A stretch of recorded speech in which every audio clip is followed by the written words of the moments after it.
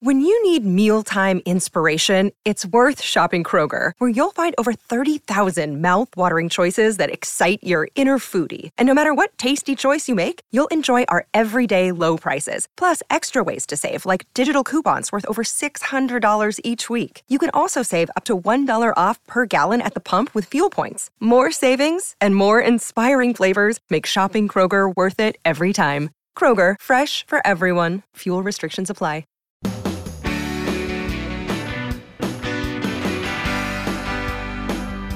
My pleasure to welcome you here to the Clark Howard Show, where it's about you learning ways to save more and spend less. And don't let anyone ever rip you off. There are a lot of people who this Christmas shopping season are going to be on the sidelines because we have such a split in how Americans are doing right now, what economists call the K recovery, where the economic situation is going two ways at once. There are sectors of the U.S. economy and regions and cities where the U.S. economy is in full recovery mode. And then other parts of the economy where people are experiencing layoffs right now, maybe even for the first time in a year that over 60 million people have been laid off at one time or another since March. So we are going to have a very, very confusing outlook on the economy because some sectors are now getting worse. As an example, there was a lot of publicity surrounding, not the kind they want, about Walt Disney Company laying off 28,000 more people. And they are just the tip of the iceberg and what's happening in the hospitality industry. A new report that ran in the financial press just 2 days ago is that 70% of hotels in the United States look likely to go bust, either close till a new buyer emerges or file for bankruptcy, because the travel industry is just dead. And then tomorrow is when the airline layoffs start rolling out. If you're not aware, we, the American people, through our representatives in the Congress, gave earlier this year $25 billion to collectively the group of nations, airlines. And in return, the airlines had to commit to not lay anybody off till October 1st. So here we are at the point of the layoffs. Two airlines have been able to work out accommodations with their employees that there will not be layoffs for now, and that's Delta and Southwest. And the others are laying off a headcount in what looks like it's in the many tens of thousands collectively among the airline industry. The casino industry, devastated beyond measure, because you think about the things that put you at the greatest risk of getting coronavirus. It's being in an enclosed space for a significant period of time around a substantial number of people. So casino, right? All those conditions. And so people I know who are really into gambling and have been going to casinos, one of my friends who loves it told me recently that he and his wife went to a casino and they found it depressing because it was like no one there. It just didn't have any of the life to it. And so casino workers are being laid off in massive numbers.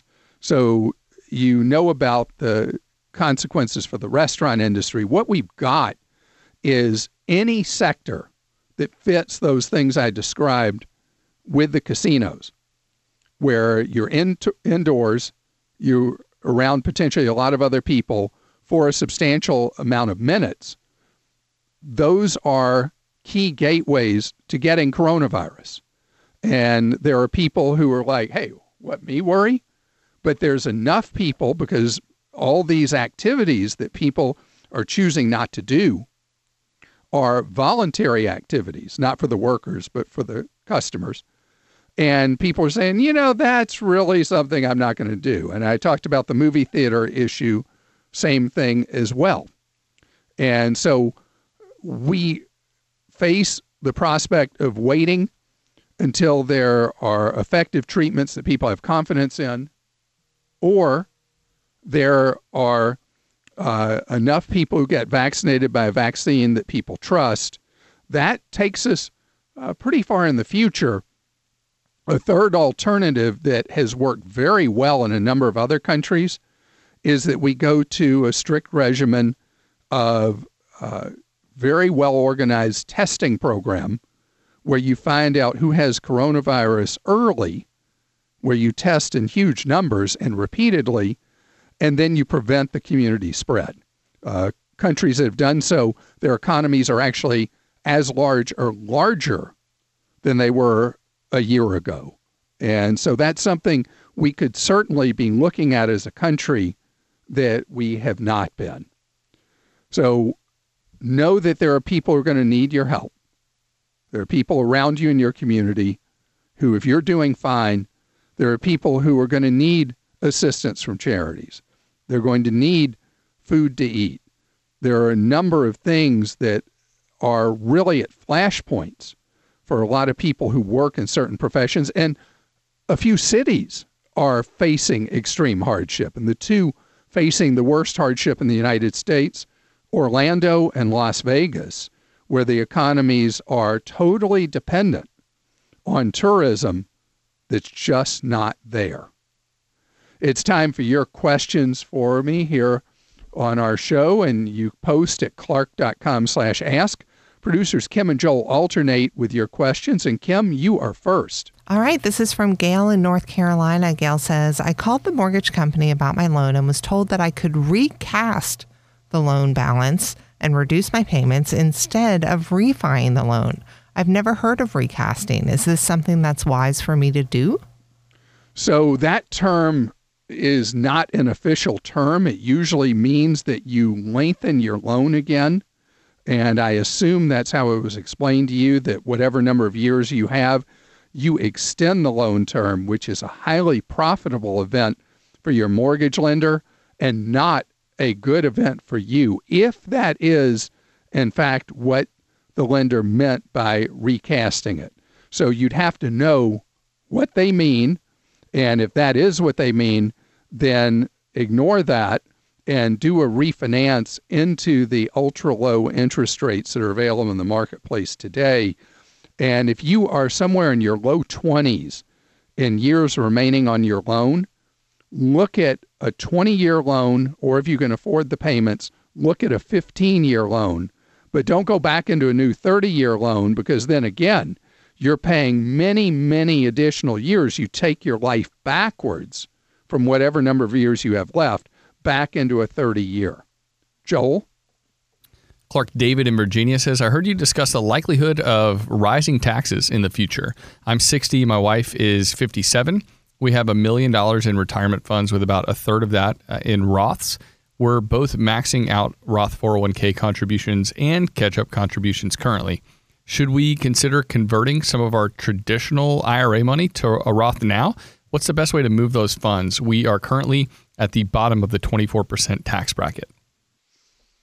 That is an interesting dilemma, because if you're at the bottom of the bracket, you have some breathing space that you can just manage this, where you stay in your existing tax bracket and don't go up from there, and convert money each year in the amounts that'll keep you in the bracket you're in.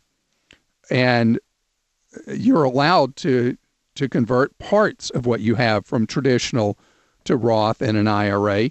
And I would consider doing that if you're in a position to pay the additional tax you'll have, because even though your tax rate would stay 24%, you're going to have to pay that percent tax for every dollar you convert. You're going to owe 24 cents. If you can afford to pay the tax from funds you have, then that is a good strategic tax planning move. Kim? Vanessa in Georgia says, I'd like advice on how to find the best life insurance policy. I only want enough to pay for a cremation and to leave my husband enough to pay for any out-of-pocket hospital bills that might be left over. We're on a fixed income. Right. You were very, very sweet to be looking for ways to protect your husband if he outlives you. And the inefficiency of a small policy is that you pay essentially policy charges regardless of the size of a policy, and the face amount of insurance you'd be talking about would be likely somewhere between 10 and 25,000. So the policy, what you get, ends up being very, very expensive for what you would be getting. This is a case where if either of you have access to employer-provided life insurance, something that I don't really get jazzed about, but is very inexpensive in this kind of situation, a small amount of employer-provided life insurance would be preferable. The other way to look at this is to think about making the final arrangements much less expensive. And you now can do so a number of ways where you join a nonprofit, a local nonprofit known as a funeral or memorial society. Typical cremation will be in the hundreds of dollars, something that you normally would not need to insure against. In addition, and go to funerals.org to see if there's a local one. In addition, there are organizations that help someone, even a survivor, taking care of arrangements for someone that allow you to shop online even when the need is immediate, and the price differences from one provider to another for a cremation or a burial or whatever it is you want vary wildly, as well as for various funeral services. So that does not need to be something normally that someone would insure for. The other thing is, as far as the medical bills in most states do not become an obligation of your surviving spouse. There are some states that would, but do not sign any financial responsibility form ever for a loved one who's being admitted in the hospital. And those bills usually will go away when you pass away. So that would not normally be something you need to insure either. Joel? Clark Joe in Missouri says, I'm nervous about putting my emergency fund in a money market account that only has an interest rate of 1%. With inflation averaging around 3%, is that still the best choice for me? Just an FYI, we have our $25,000 emergency fund sitting in our checking account right now. So you can go in, if you go in a money market fund that's paying 1%, you are going to fall behind inflation right now. So the question is, the money that you would have, if it is rainy day money, you have to park it like that in a savings account, a CD, a money market account, where you know the money is going to be preserved dollar for dollar, even though the earnings will fall behind inflation, because that's money that preservation of it is more important than growth of it. Money that is for investment purposes, for long term, you would not want in a money market account for the very reasons you said. You would want to be an investor. But for your case, saving the money is likely the best thing to do. Donna's with us on the Clark Howard Show. Donna, you face a dilemma where if you make more money, all that happens is your taxes go crazy on you. Is that about the picture? Oh, that's some of the picture, Clark. But the other picture is that they tripled my contribution to my health insurance because of the extra money that I made. So wait. So as you make more money, they charge you more for your share of health coverage, and as you make less, they charge you less? Exactly. Do you know that's very unusual, the way most employers do it? This isn't through employers, it's through the Health Connector, the Massachusetts Health Connector. Oh, so because my employer doesn't offer. Yeah. So the more you make, the more you have to contribute. Right, because you lose some of that. You lose some of that federal subsidy money as your income rises. Exactly. So I'm trying to stock as much money away because I don't want to collect Social Security until I'm 70. So I'm trying to stock as much money away as I can into my own personal Roth, but it's going in one hand and out the other because they tripled the contribution, plus they take taxes out. So that extra $9,000 or $10,000 I made is almost gone. So the alternative in your case would be not to do a Roth IRA and do what I don't talk about a lot, which is the old traditional IRA, because that would directly, dollar for dollar, every dollar you contribute would reduce your taxable income. Okay, so I can transfer that Roth to a regular IRA through. So the money you've already contributed to a Roth is there, but I'm talking about moving forward. Do a traditional IRA. You're allowed to do $6,000 in a year, or once you are 50 and older, you're allowed to do $7,000 in a year, and that will directly reduce your income by the amount that you have in that going into that traditional IRA each year. So where doing a Roth IRA doesn't help you at all on this subsidy on your health coverage, doing a traditional would directly reduce that reported net income. So that would be my best suggestion for you. And the health subsidy thing is so confusing, and I'm glad that you've been able to figure out that just small increases in your income from working extra hours end up generating net less money to you than working less hours because of the subsidy that you would lose otherwise. Odd, isn't it? Donna's situation speaks to all the confusion about how you buy your own individual health coverage. I'm going to give an update on that just ahead. I'm so glad you're with us here on the Clark Howard Show, where it's all about you learning ways to keep more of what you have. Our websites, Clark.com and ClarkDeals.com.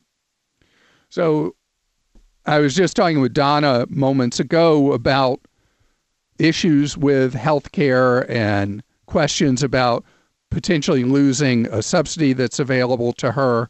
And it reminded me how many questions we've had over the last few months, more than we've had probably in the last 5 years combined, about buying individual health care coverage. And it's because of the disruption in the marketplace, 60 plus million people at some point or another losing their jobs this year, and tens of millions losing their employer-provided health coverage.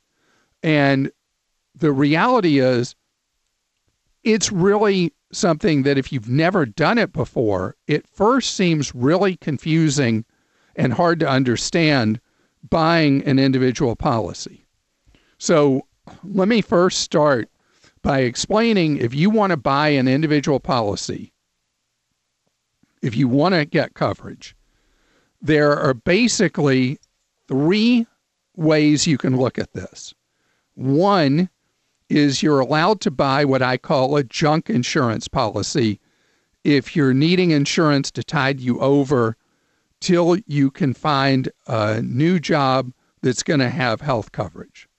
A junk insurance policy is one that does not comply with any rules requiring specific coverages. It will not cover pre-existing conditions, and it doesn't have to pay any significant amount of money for any condition you might have. If you're hospitalized, the coverage runs out in hours, or usually 2 or 3 days that you'll run out of coverage under a junk policy. And the premiums look really low, but what you get is really, really minimal. Where people don't realize when they bought a junk policy that they're in one that if the chips are really down, it's not going to help them, is if you have minor routine things, they seem good. They'll typically pay for a normal doctor visit. They may pay for a small amount of lab tests and things like that. But the second you get to specialty medicine, a serious illness, or anything involving emergency care or hospitalization, that's when you realize you don't really have true health insurance. And so you're paying not a lot and you don't get a lot. But for some people, it feels like the right option. The second thing is there are faith-based cooperatives where people pool money into a risk pool, and the money is used to pay reimbursement to people for bills they have. These faith-based plans are available in communities all over the country, and they are not traditional health insurance. And the plan does not have what's known as true underwriting, meaning there's not enough money. If a lot of people got like a serious illness in a pool, you run out of money. So they ration payments or they reach a point they can't pay. Not everything's covered. Requirements about what's covered are up to each plan because it's a faith-based thing, not up to government. So these are the first two options. The third option is where you go to Healthcare.gov, and then based on your state, you'll stay there, or you'll go to a state, what's known as marketplace. And there are situations where even though open enrollment for 21 doesn't start till November 1st, and so coverage would not begin till January 1st, there are people who've lost their jobs this year that are eligible for coverage almost immediately for the remainder, the final quarter of 20. And depending on your income, you may be eligible to become a Medicaid recipient at basically no cost, or based on lack of income, but some income, may be able to qualify for virtually free coverage through Healthcare.gov in a policy that covers pre-existings, has pretty big deductibles, but then beyond that covers virtually all your medical costs. So if you start at Healthcare.gov and you qualify to get a policy for the final quarter of the year after a series of questions, you'll be able to put in your personal situation and see what in fact you qualify for and what, if anything, it would cost you. And then you could make a decision if it's basically free or nearly free to enroll there. If you still want coverage but you can't afford the options that the premiums would call for at Healthcare.gov, that's when you look at the other two alternatives of a faith-based plan or one of the junk insurance offerings. You also, again, November 1st, will have the opportunity to see where it would price for you at Healthcare.gov for 21 if you have to buy an individual plan. I hope that made sense. It's time for your questions you posted for me at Clark.com/ask. Producers Kim and Joel alternate. And I'm sorry I forgot who's up next. That would be me, and this is from Roger in Alabama. Roger says, I got a recorded call from someone claiming to be from Amazon reporting suspicious activity on my account. They said someone was trying to buy an iPhone for $799. They asked me to press 1 to approve or press 2 to reject. I did neither. I hung up, and then I called the number back, and it was a private number. So I didn't really do anything, but I'm wondering, what do you think the scam was, and what would have happened if I had pressed number 2 to reject? Oh, let me tell you, bad stuff would have happened from there, and I'm really glad that you posted this because this is a huge problem right now, not just involving Amazon, but this is what's known as a pretexting scam, where by text, email, or phone call, you get a notification from a financial institution, a retailer, whatever, saying that there's activity on your account.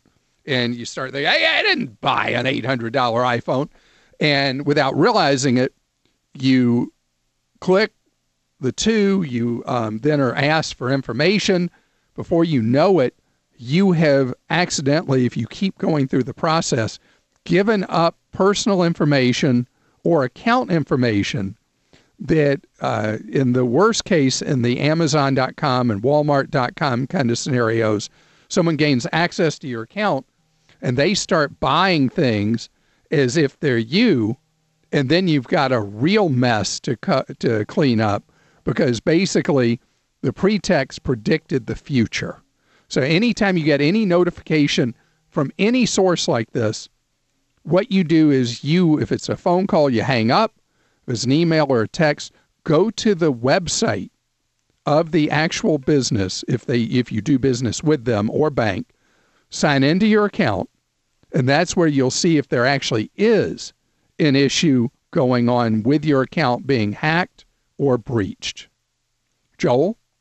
Clark Dory in Pennsylvania says, can a teen who earns money from babysitting or lawn work use the money to open a Roth if they're not receiving a W-2? Yes, as long as you keep records of what you've earned and you report that income, you can then in turn do a Roth IRA. And so income that you receive is absolutely valid for doing a Roth IRA when it's income for work. The only time it becomes suspicious or questionable is within a family. If a family member is paying you to do chores or something like that, that's something that's going to be frowned upon and probably rejected if you ever were audited. But the odds of that aren't that high. But anyway, if you want to play it clean and straight and you're earning money doing activities and getting paid for those activities, just a simple recording in one of the note programs in your phone, or keeping just a simple ledger of who you're making money from in the year in a notebook or something like that, you would have documented properly and you can do your Roth IRA. Kim? Bo in Florida says, I had a credit score of over 800 points, but recently it dropped 83 points because of a $9 charge on a credit card that was reported over 30 days late. It's a card that I seldom use. And Seriously? Seriously. A $9 charge. You know, there are a number of financial institutions that don't report a trivial amount. I think they consider anything trivial below $25. Ruining your credit over a $9 oversight is unconscionable. Well, to be fair, with late fees, it was 10, but still. It's a monster mega bank, and they did indeed report it to the credit bureau. Bo thought that it was on auto pay, so it really wasn't with intention, and he just has no idea what he's supposed to do about it right now. Of course, he has since paid it, but wonders, is there anything else that he can do, or is this going to negatively affect his credit for 7 years? It will only severely affect you for a while. That will steadily shrink. But unfortunately, the way the scoring models work, it might as well have been $900 instead of $9. And what I want you to do is I want you to call the bank, and I want you to talk to customer service, be very polite, say, this was a clerical problem on my part. I thought it was on auto pay. This has devastated my credit score. Can you remove this item because of the trivial amount of money? I've heard that other financial institutions do not report you in such a way if the amount is less than $25. Pitch it, see what you can do. And also, it is their option how they handle this. But think about what they do with somebody who prior to this had a near perfect credit score, the kind of customer you want to have. Alienating you for life seems like a really bad idea. Let me know how you do after you talk with the bank. Joel? Clark Vicky in Georgia says, I'm considering listing my home. Would you recommend listing it now or in spring 2021? And how do you think the election could affect the housing market? The housing market is intensely strong right now and short of product. And there's a bunch of demographic reasons and then psychological reasons with the low interest rates.